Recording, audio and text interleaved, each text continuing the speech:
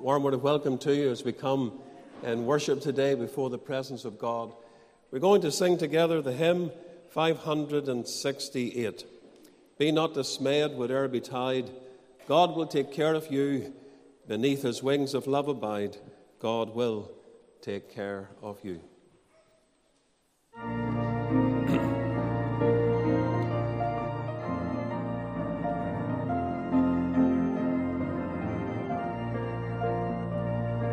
We'll stand to sing.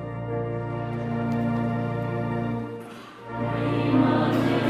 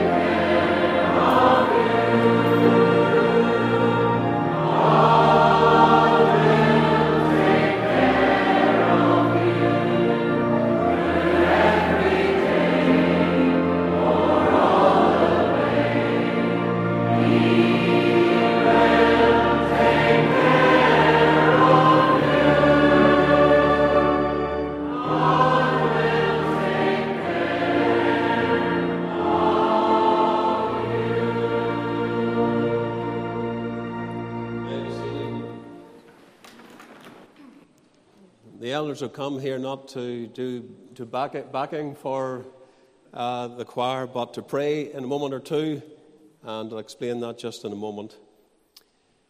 Psalm 5 is the psalm for today. Let's hear God's word. Give ear to my words, O Lord. Consider my meditation. Hearken unto the voice of my cry, my King and my God, for unto thee will I pray. My voice shalt thou hear in the morning, O Lord. In the morning will I direct my prayer unto thee, and will look up. For thou art not a God that hath pleasure in wickedness, neither shall evil dwell with thee. The foolish shall not stand in thy sight. Thou hatest all workers of iniquity. Thou shalt destroy them that speak leasing. The Lord will abhor the bloody and deceitful man. But as for me, I will come into thy house in the multitude of thy mercy, and in thy fear will I worship toward thy holy temple. Lead me, O Lord, in thy righteousness because of mine enemies. Make thy way straight before my face. For there is no faithfulness in their mouth. Their inward part is very wickedness. Their throat is an open sepulchre. They flatter with their tongue. Destroy thou them, O God. Let them fall by their own counsels. Cast them out in the multitude of their transgressions, for they have rebelled against thee. But let all those that put their trust in thee rejoice. Let them ever shout for joy, because thou defendest them.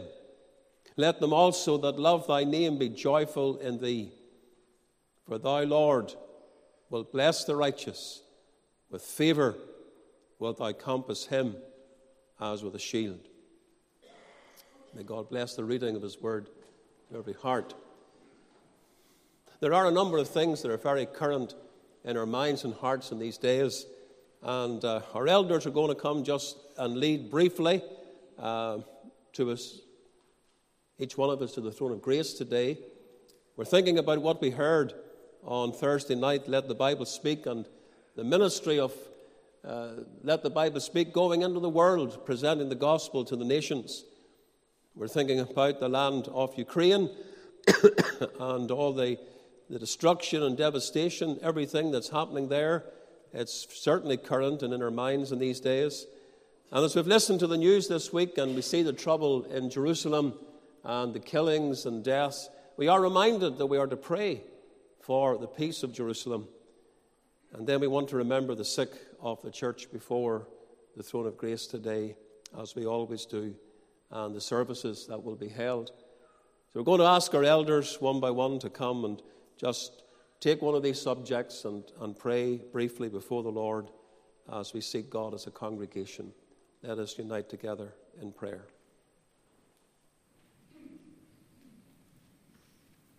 Let's pray. Our gracious God and loving Heavenly Father, we thank you, Lord, for the work of LTBS. We thank you for even putting into the heart of Dr. Alan Kearns many years ago, even in 1973, to commence this work here in our own home congregation. We thank you, Lord, for the reach that it has of the gospel across many lands, across many continents. We just pray, Lord, you'll continue to bless the work of Let the Bible Speak. We pray, Lord, that you will help even the Reverend Curran and the committee there, Lord, to have the direction from God even to continue this work. We thank you for the many aspects this work has, and we thank, Lord, of the television recordings and that work. We think of the radio ministry. We think of the printed word and the magazines that go to different areas, even of the world and within this province. And we think also, Lord, of the ministry in the shops there in Banbridge and Armagh. We just pray you'll continue to bless this work, Lord. We pray that even across the far-flung corners of the earth, men and women, boys and girls will hear the glorious gospel of salvation. We pray this all in thy precious and lovely name. Amen.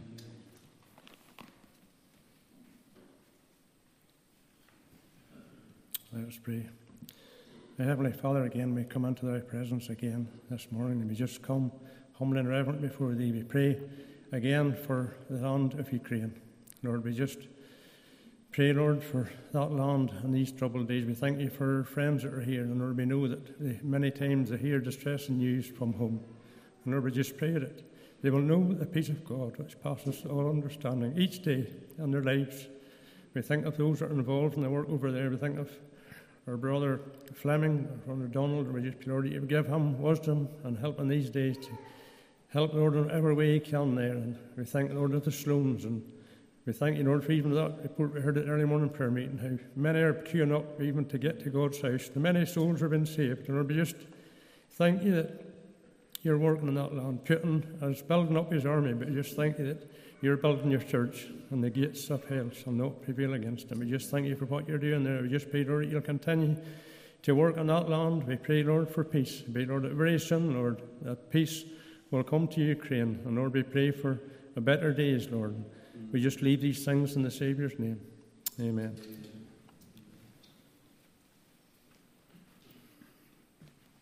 Father in heaven, thou hast commanded us to pray for the peace of Jerusalem.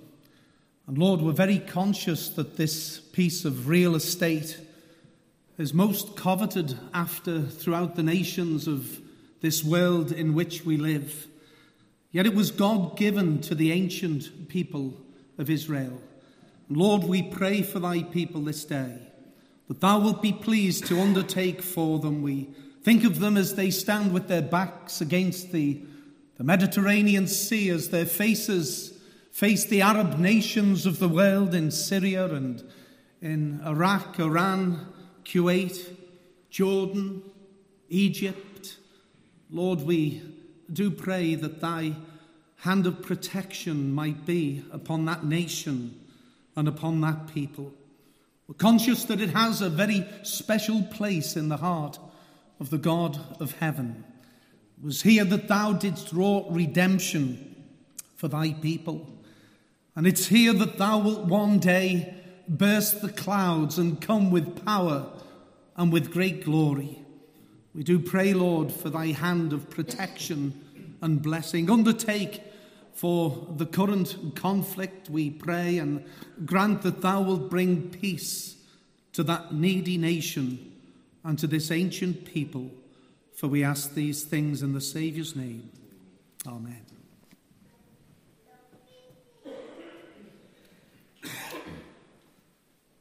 Our loving Father and our eternal God, we continue on in thy presence. We're very conscious as we come to the throne of grace that thou hast said in thy word that if there are those that are sick among you, pray. We rejoice that we come to the one who, when here upon this earth, thy word tells us that they brought unto him all that were sick.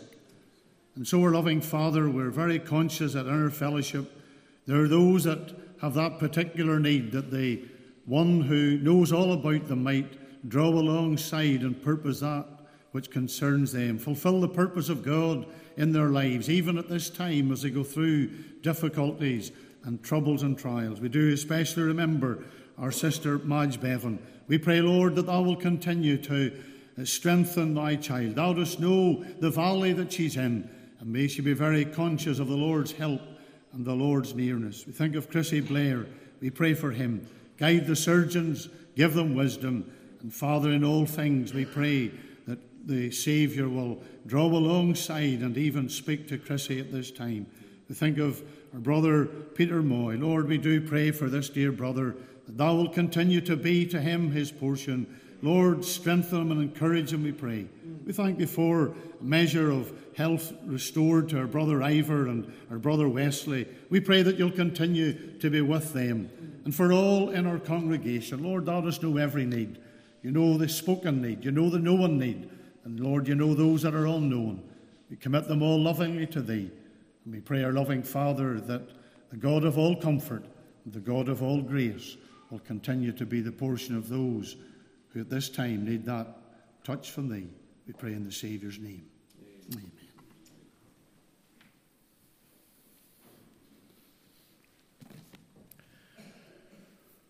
Our Heavenly Father, we come now and we pray for a real sense of the presence of God to to be felt in our services today. O Lord, as we seek to worship and to praise Thee this day, Lord, we just ask that we will know a real sense of God being with us here in Thy house.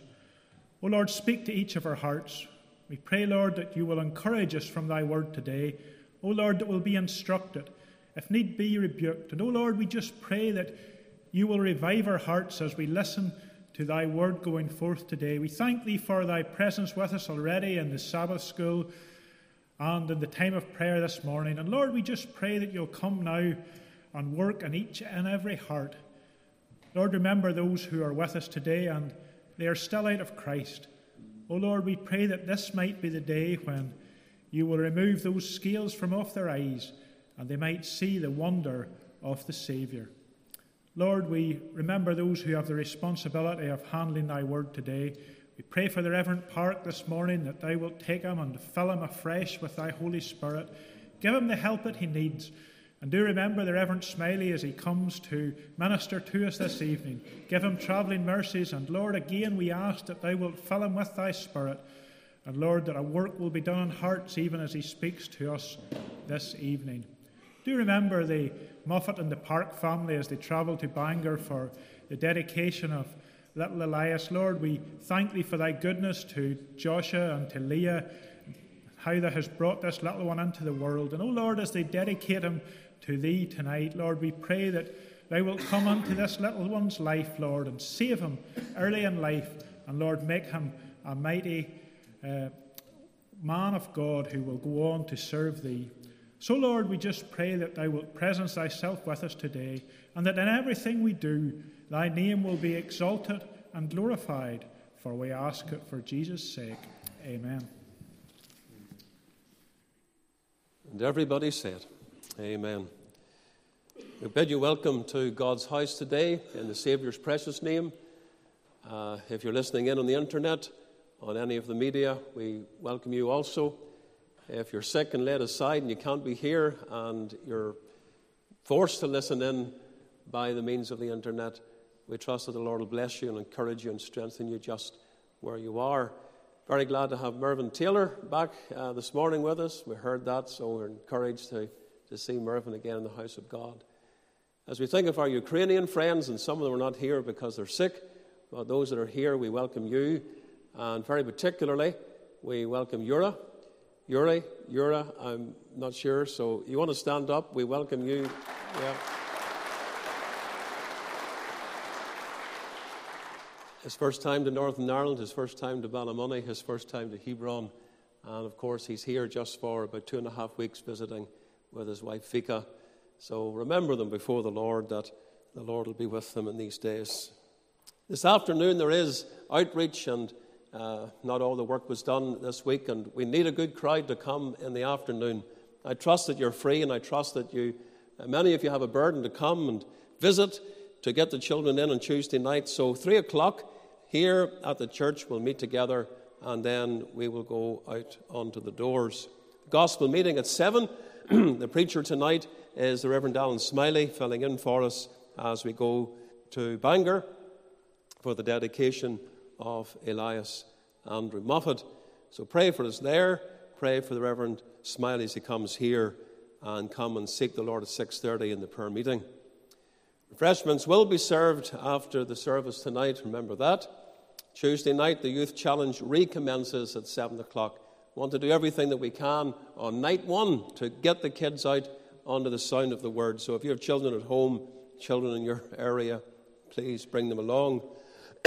Wednesday night is the ladies' meeting at 8 o'clock. We've been announcing this, keeping it before you for prayer.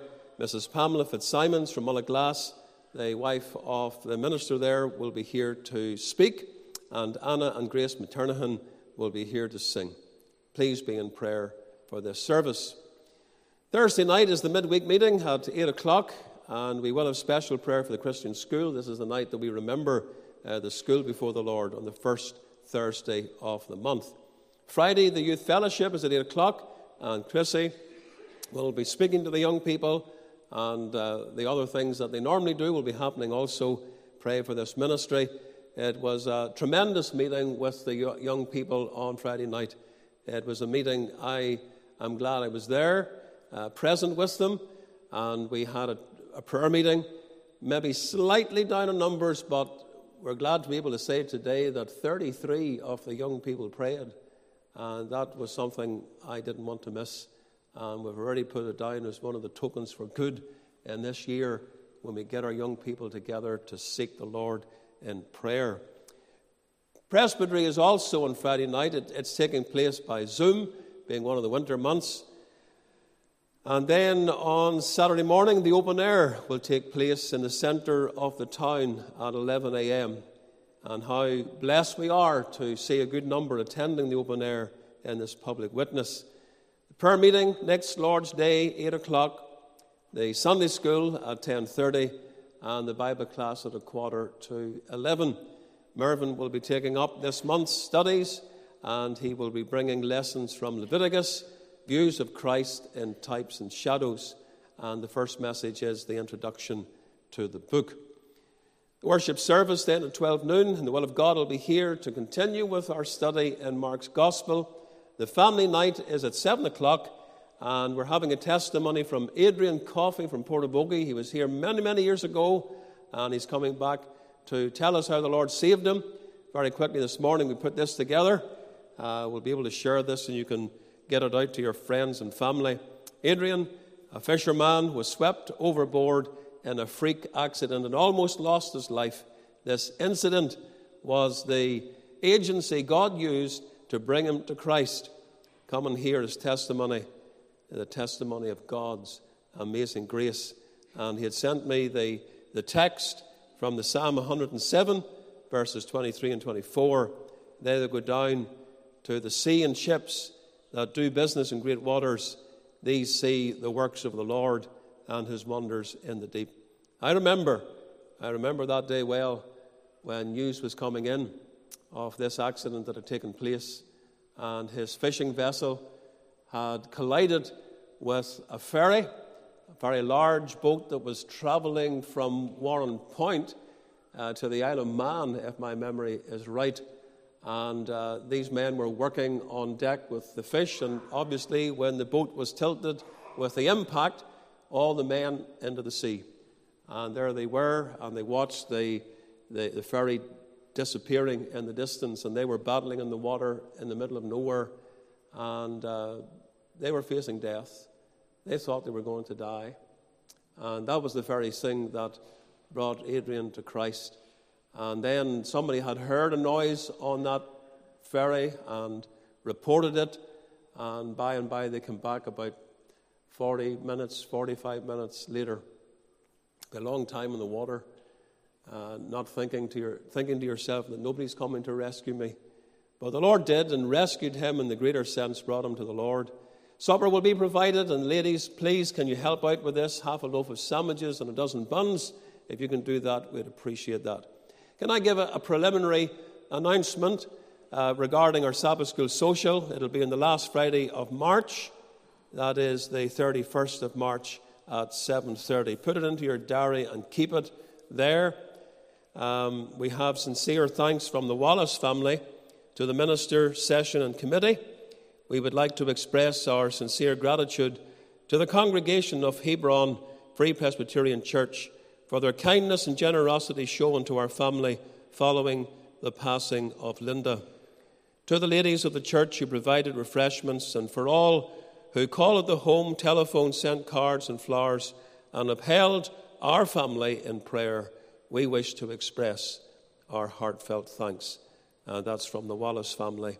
The Psalm 46 and verse 1. We had a very good meeting last night in Dromore. Quite a few of our friends were there and participated. We gave a slide presentation of them coming to Northern Ireland, and the pastor brought a report and gave us testimony. So it was a very, very good meeting, and we want to thank those that were able to travel last night. It was a late night. It was a 2-hour meeting, and we didn't get home until about midnight. Please continue to pray for the projects in Ukraine. This is the distribution of aid there, giving food to the hungry in a time of great need. And these are house groups gathering together for the study of the Scriptures. Remember also the projects in Romania. We showed this on Thursday night. For those that helped, thank you again. These are the chicken coops. They're being erected and distributed.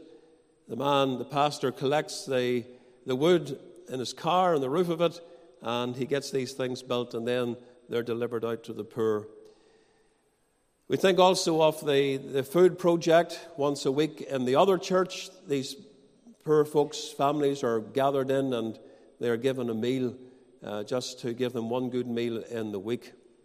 And then out into the mountains to this new area that we've never been, but we hope to be visiting there soon again, sharing those little necessities that you need every day, as simple as a few apples and some bread, and especially the preaching of the Word of God, just standing there on the road and presenting Christ. The meetings every week are now happening in Stefan's home. We've sent the pastor there to teach this family the things of God, and they're attending the service as well and enjoying the ministry of the Word. So again, thank you for all that are involved. We continue to pray for the sick of the congregation, and you heard prayer this morning for those that are particularly in need. Please continue to uphold the sick at the throne of grace. Thank you very much. I'm going to sing Stand Up for Jesus. It's the hymn 539. Stand up for Jesus, ye soldiers of the cross. Lift high his royal banner, it must not suffer loss. From victory unto victory his army shall he lead, till every foe is vanquished, and Christ is Lord indeed. This is a hymn that you can't sing when you're sitting. All right? You're going to stand up for Jesus as soldiers of the cross.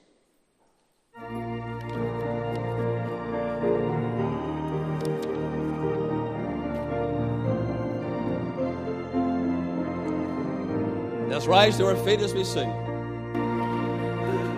Shall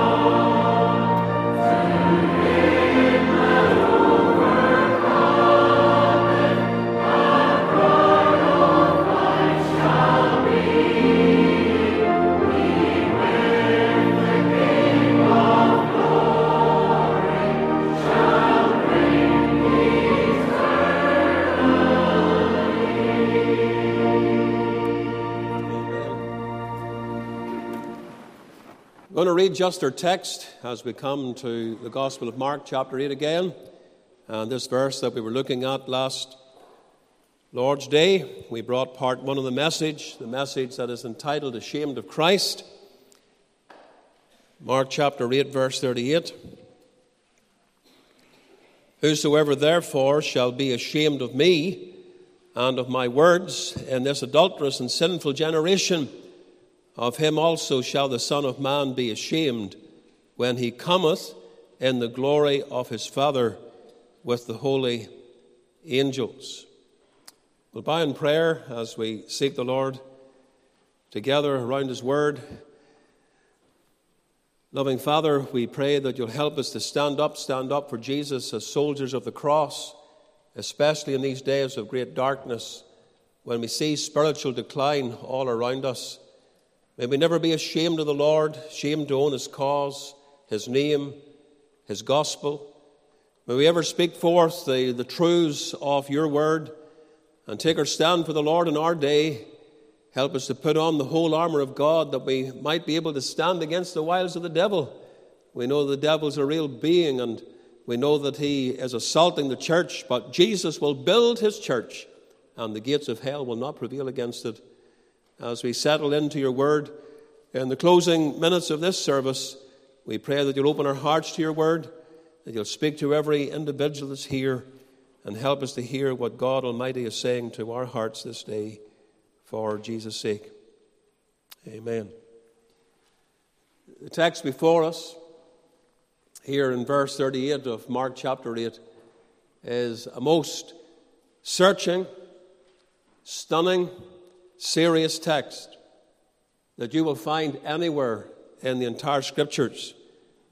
We should never be ashamed of Jesus Christ or being identified with him. We took time last week to emphasize that Christ was not ashamed of us. He was not ashamed to identify himself with you and I, such sinners. We looked at him taking to himself our humanity and becoming like one of us in the incarnation, and how that he did this for one reason alone: to save our souls from hell and destruction by reconciling us to God through the meritorious sacrifice of Calvary's cross. We went to the cross. We gazed upon the bleeding, battered body of the Prince of Glory as he died in substitution for his people. Our sins in all their blackest hue being laid upon him as he took the full weight and the burden and guilt and punishment of our sin to himself. Not ashamed, says Jesus. Praise God, he's not ashamed to call them, and that is us who believe, brethren. All this provoked the question, are we ashamed of him? He's not ashamed of us, but are we ashamed of Christ?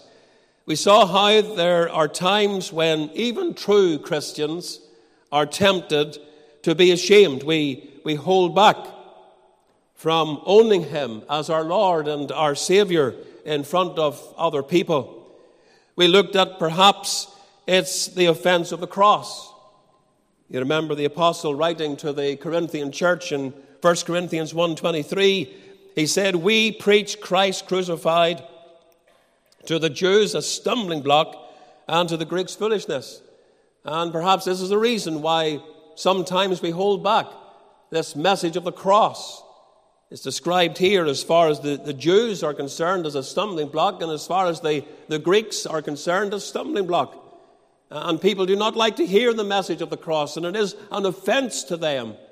And so we shy away from taking our stand for the Lord and preaching Christ and him crucified for this reason. We notice also that perhaps it is because Christ is hated by the world. He said in John 15, verse 18, if the world hate you, ye know that it hated me before it hated you. And because we don't want to be hated, nobody wants to be hated. We want to be liked, we want to be loved. But because we don't want to be hated by the world out there, we don't take our stand for the Lord the way that we ought to. Jesus says, I was hated, you can expect the same. And then we thought of one other reason. And maybe this is the main reason why some people are ashamed today, and I'm not talking about true Christians now. It is simply that the person in question has never truly known the Lord. They've never been converted. They've never believed in Jesus Christ from the heart. It seems that that is exactly who Christ is referring to in our text. Jesus is declaring here, you want to mark it carefully, if a man has been ashamed of him in this life, then he will be ashamed of that man in the life to come, on that great day. And that means to be disowned, and it means to be rejected by Jesus Christ forever. And I want you to think of this very serious text. I want you to learn from it. Some people that are ashamed of Christ, and they've never truly been saved for this reason. I want you to notice, first of all, the context of Jesus' words regarding being ashamed. I want you to notice the word therefore in the text. This word's important. It's bringing us back to the context, or it's bringing us to the context in which Jesus is speaking.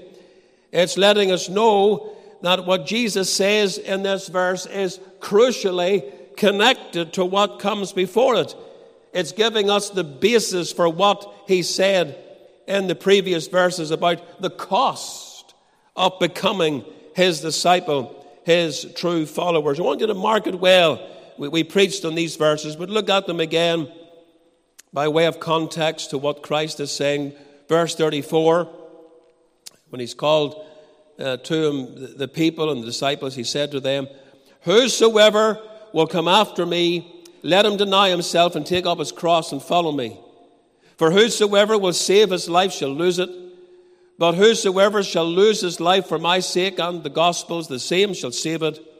For what shall it profit a man if he shall gain the whole world and lose his own soul? Or what shall a man give in exchange for his soul? And then as we come to our text, Jesus says, whosoever therefore. And that therefore is bringing us back to these verses that I have just read with you. To follow Jesus will cost a man. In fact, it's true to say it will cost a man everything that he is. We have to deny ourselves, take up our cross, and follow Christ. We are to lose our life for him. Now, the language that is used here is particularly figurative, but it's also, in some cases, literal. As we know it was for some of these devoted disciples, they actually did lose their lives in the physical sense for his sake. There's only two disciples in the Bible that are mentioned and how they died. One is Judas Iscariot, who was not a true apostle and not a true disciple of Christ. We're told how he died. And the other is James. And we know that James was beheaded at the bequest of Nero. Took his head off because he was a Christian.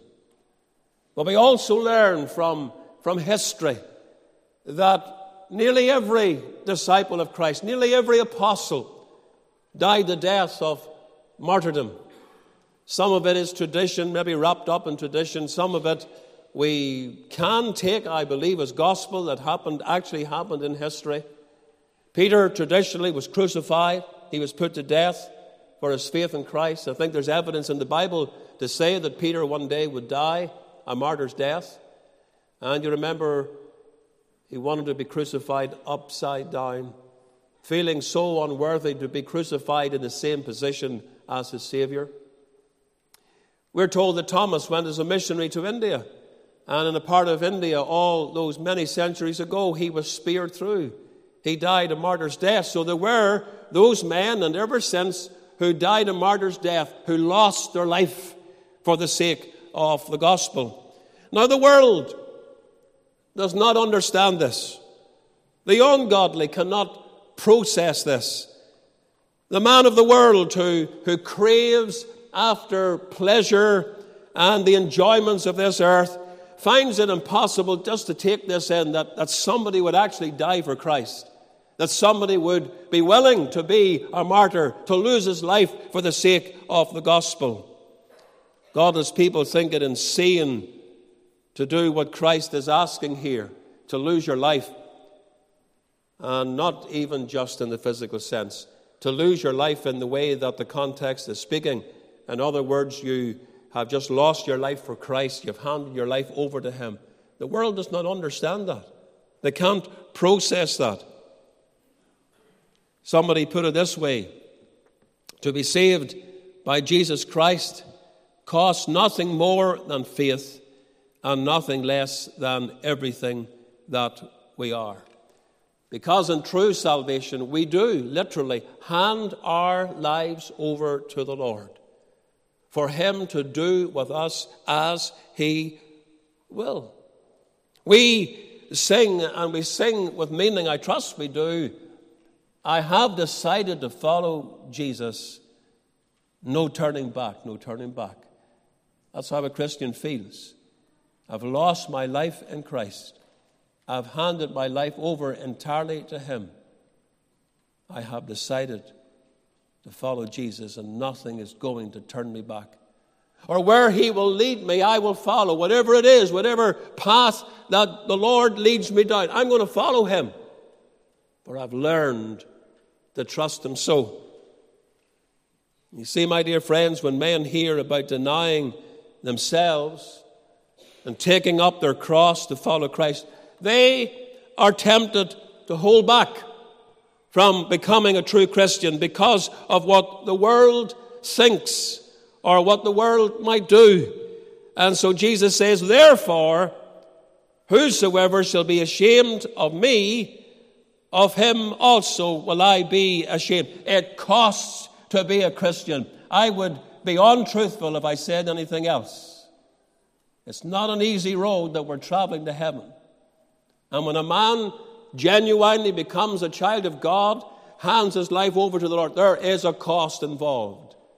Didn't the Lord speak about this when he said, no man or no king going out with an army of 10,000 soldiers to meet another army of 20,000 soldiers, twice the amount, doesn't first of all sit down and count the cost? Of course he will. Nobody builds a tower or a building of any description without first of all sitting down. Am I able to complete it? Have I got the wherewithal financially and structurally and every other wise to build this building? He sits down, he counts the cost, and that is in the context of becoming a Christian. A non-converted person will sit down and they will count the cost. That is the context of our Saviour's words in this text about being ashamed of him. I want you to notice, secondly, the condition of the age in which men are ashamed. And you want to mark the words, this adulterous and sinful generation. The Lord Jesus Christ spoke of the generation here of being adulterous and sinful. When he spoke about this generation, what did he mean? Who was he referring to? Was he referring to the Jewish people of that particular generation? His own people who were living at that time upon the earth? That certainly is possible. They certainly are included. There's no doubt that there's an application to them. Are we not told that he came unto his own, and his own received him not? He came to his own people, the Jewish nation, and they rejected him. They did not receive him. The vast majority of those in that nation refused Christ. They refused to take up their cross and follow him. They were ashamed of Christ. So the Jew is certainly included here. However, I believe the Lord had a wider audience in view. The application was far-reaching. This generation likely refers to all people living in this age, the age preceding the return of Christ. And so it is that generation of people between his first coming and his second coming. That means this generation in which we are living. We're included. You and I are included in this generation. It means you. In this generation we have the full revelation of who Christ is. No doubt about that. We have light and understanding. The gospel is presented clearly. Every week when you come to this house, to our gospel meetings or to a gospel mission, the gospel of Christ will be presented to you. We are living in a land of liberty. Never forget that and never take it for granted. God has given us the freedom and the liberty to preach the gospel in this country. And that, of course, lends itself, because of the freedom that we enjoy and the liberty that we enjoy, it lends itself to the presentation of divine truth, because we're not hindered. There's nobody coming to this church to close us down on a Sabbath day because the gospel is preached. There's nobody locking our doors. There's no police force that is being sent into our meetings to stop the preaching of God's word. Not yet anyhow. That day might come. But we have liberty and we have freedom to present the gospel and preach Christ. And that means, because that is so, that you're not in ignorance. You have the message presented. If you come to this church and any other gospel preaching church, the message is presented to you week by week. The land in which we live is filled with Bibles. That's God's revelation. We have the revelation of God. I was just telling the young people recently that in the last 50 years, there have been almost 4 billion copies of the Bible sold in the world. It's still the most popular book. And I know that there are places where the Bible has never gone. There are countries where the Bible is a closed book because of the government and the regime under which they live. But by and large, you can read the Word of God unhindered. You think of all those Bibles that are flooded into the world. We have the truth, and yet men reject, and they refuse to follow him. They neglect so great salvation, and how sad that is. Why? Because they are ashamed of Christ. Look at how this generation is described by our Lord. It is an adulterous and sinful generation. And this adultery that the Lord is talking about is not only the immoral physical adultery that is so widespread through the world. We're living in an immoral society. We're living in an adulterous age as far as that is concerned, but also to spiritual adultery. And by that I mean people are unfaithful to Christ. They know who he is. They know what he came to do, how he is able to save them from sin and from hell, and yet they refuse to receive him, and they turn away from him, and they are not faithful to him, choosing rather to love other things rather than Christ, other gods, other teachings, other ways of salvation. Nations like our own that were once considered as Christian are turning away from God at a remarkable pace today, adulterous indeed, and sinful. Great Britain serves Mammon. The god of self is enthroned. The vast majority hanker after everything else but Christ. And where there is a form of religion, in many cases it is false. These other religions cannot save, they cannot redeem, they cannot bring men to heaven, and yet the world is hankering after them. I wonder where you fit in. Do you know about Christ?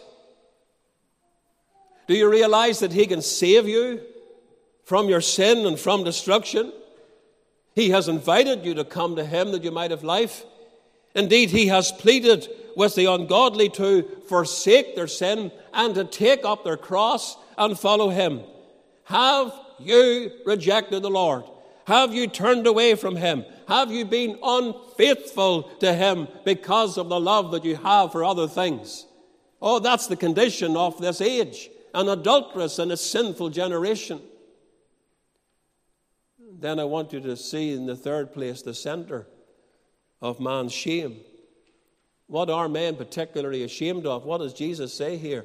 He says, me and my words. The chief aspect of man being ashamed is of Christ himself and of his words. You listen to the world of the ungodly, and there are things they despise and they mock. Are you ashamed of Jesus and his words? Let's think of Christ first of all. Think of him in his glorious person. Think of our blessed Lord Jesus. You just need to think about his virgin birth. And Jesus Christ was born of a virgin. You can think about his impeccable life. This Christ who is without sin, who never sinned, who never thought of sin, let alone practiced the sin, who was holy and harmless and sinless in his character. Think about his atoning death. There upon the cross of Calvary, Jesus Christ died a sacrificial death to save men from their sin, becoming the substitute of man, fully, really, eternally taking their place. Think about his eternal existence, without beginning of days, without end of life. Jesus is eternal. Think about his deity. He is God, manifested in human flesh, truly God. Think about his coming again. Jesus is coming again. And then, listen, when you present these doctrines to the world about the person of Christ, listen to the sneers and the laughter and the jesting. Hear the devil-inspired criticisms of the world. I wonder, are you ashamed of Christ and the great doctrines that belong to his character, his person? Do you allow the world to keep you silent? Do you even repudiate these things yourself? Do you laugh at them? Do you despise them? For Jesus says, men are ashamed of me. But not only ashamed of me, they're ashamed of my words. So you want to think not only of Christ, but think about the words of Christ. There are some people who may be willing to accept the person of Christ and all the fundamental teachings about him. They will give mental consent at least to his virgin birth, his impeccable life, his atoning death, his eternal existence, his deity, his coming again. But when it comes to his words, it's a different matter. You cannot separate Jesus from his words, the things that he said. Notice some of the things that Jesus said that men are ashamed of or they shy away from. For example, you must be born again. Jesus said that. You tell people you must be born again. It's the only way to heaven. You can't get to heaven any other way. You need the experience of the new birth. You are a lost sinner in the sight of God. You are under the domain of the devil. You have a father in this world. It is certainly not God. It is the devil, but that's who you serve. And the only way to be brought from the kingdom of darkness into the kingdom of God is through the new birth. To become a child of God, to be born again, to be born from above, as the word means, to be born into God's family. And you bring those words, by and large, to a world out there, and you talk to them about the new birth and being born again, and they will laugh at you, and they're ashamed of the new birth. Jesus said, there shall be weeping and gnashing of teeth. One of the descriptions that he gives of the experience of those who are lost in their sin and die in their sin and go out into hell forevermore. And you tell people there's a hell, you tell them that Jesus said there's a hell, preached on it more times than he did on heaven. And it's a fearful place to go where for eternity, forever and ever and ever, there's weeping and gnashing of teeth. And again, they will seek to repudiate the teachings of Christ. They will deny it. They are ashamed of it. He says, I and my Father are one. A very powerful text that reminds us that he's God and he's one with the Father and he's one with the Spirit, co-equal with the Father. And men will laugh at this idea and they will repudiate it. Except ye repent, ye shall likewise perish. You'll perish unless you turn from your sin. And men do not believe it, and they turn away from it. He says, I am the way, the truth, and the life. No man cometh unto the Father but by me. But people think, I know better than Christ. I can get to the Father some other way, though Jesus says, I'm the way, and there's no other way. Do you not believe the words of Christ? These are just some of the words that he spoke that I've mentioned to you. Do you not believe them? Are you ashamed of them? For that very reason, you're not saved today. Then I want you to notice, fourthly, quickly, the characteristics of being ashamed. When could such words be applied? When would you be most tempted to be ashamed of Christ? Well, it's usually whenever you are in a minority as Christians. It's not so hard to come to church like we do today and pretend that you are unashamed of Jesus when you are surrounded by Christians. But put yourself in a different environment. Young people at school, where by and large you are surrounded by a majority of people who know not Christ, the ungodly there. That certainly is an environment where you might be ashamed. If you're older and you have employment in your workplace, you work in a factory, if you work in a shop, if you work with the ungodly around you, you just might be ashamed of the Lord in such circumstances. In your neighborhood where you live, on holiday, where you go on holiday, these kind of places. What do you do when somebody blasphemes the Savior? What do? You say nothing?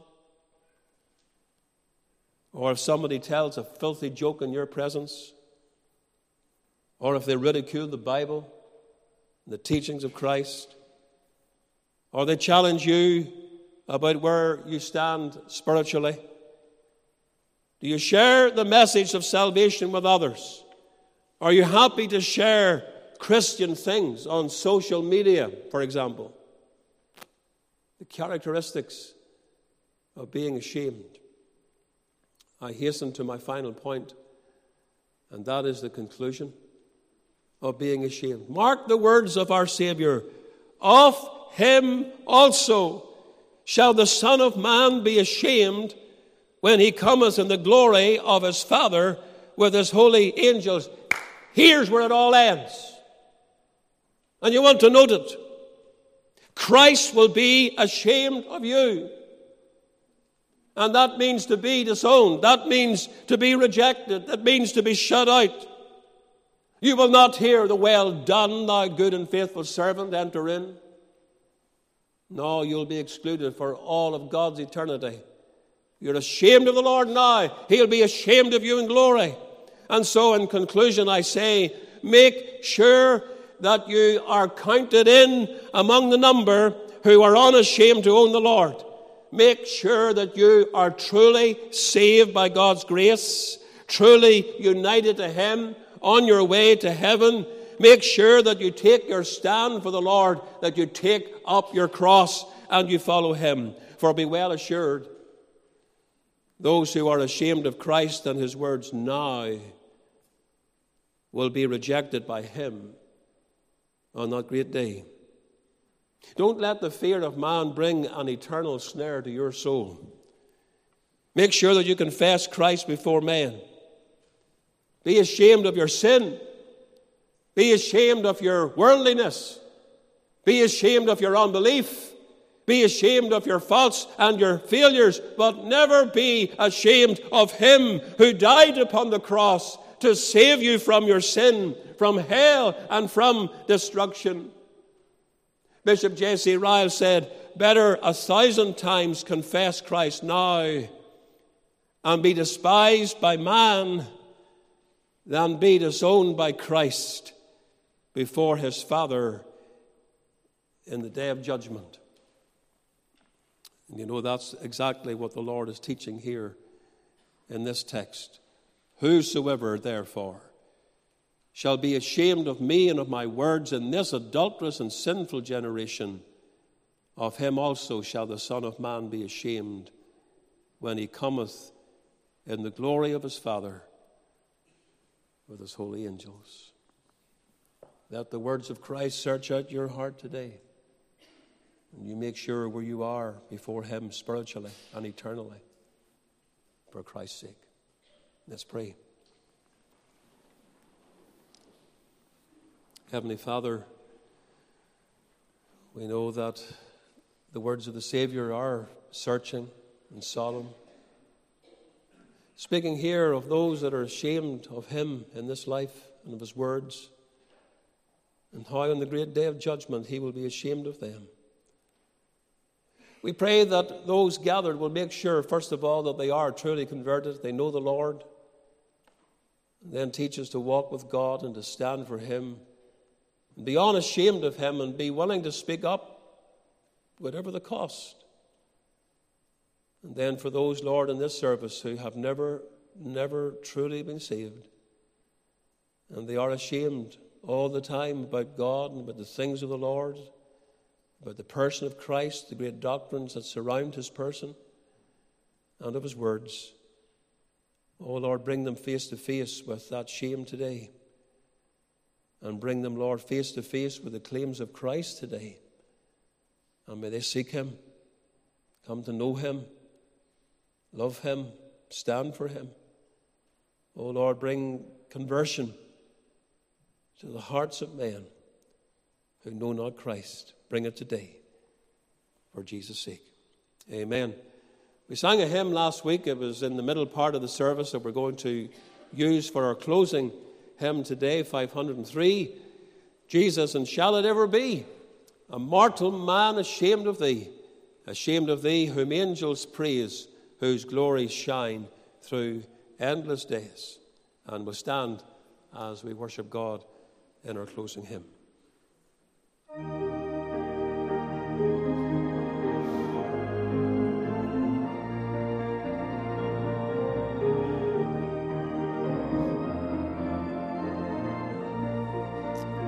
Stand to sing.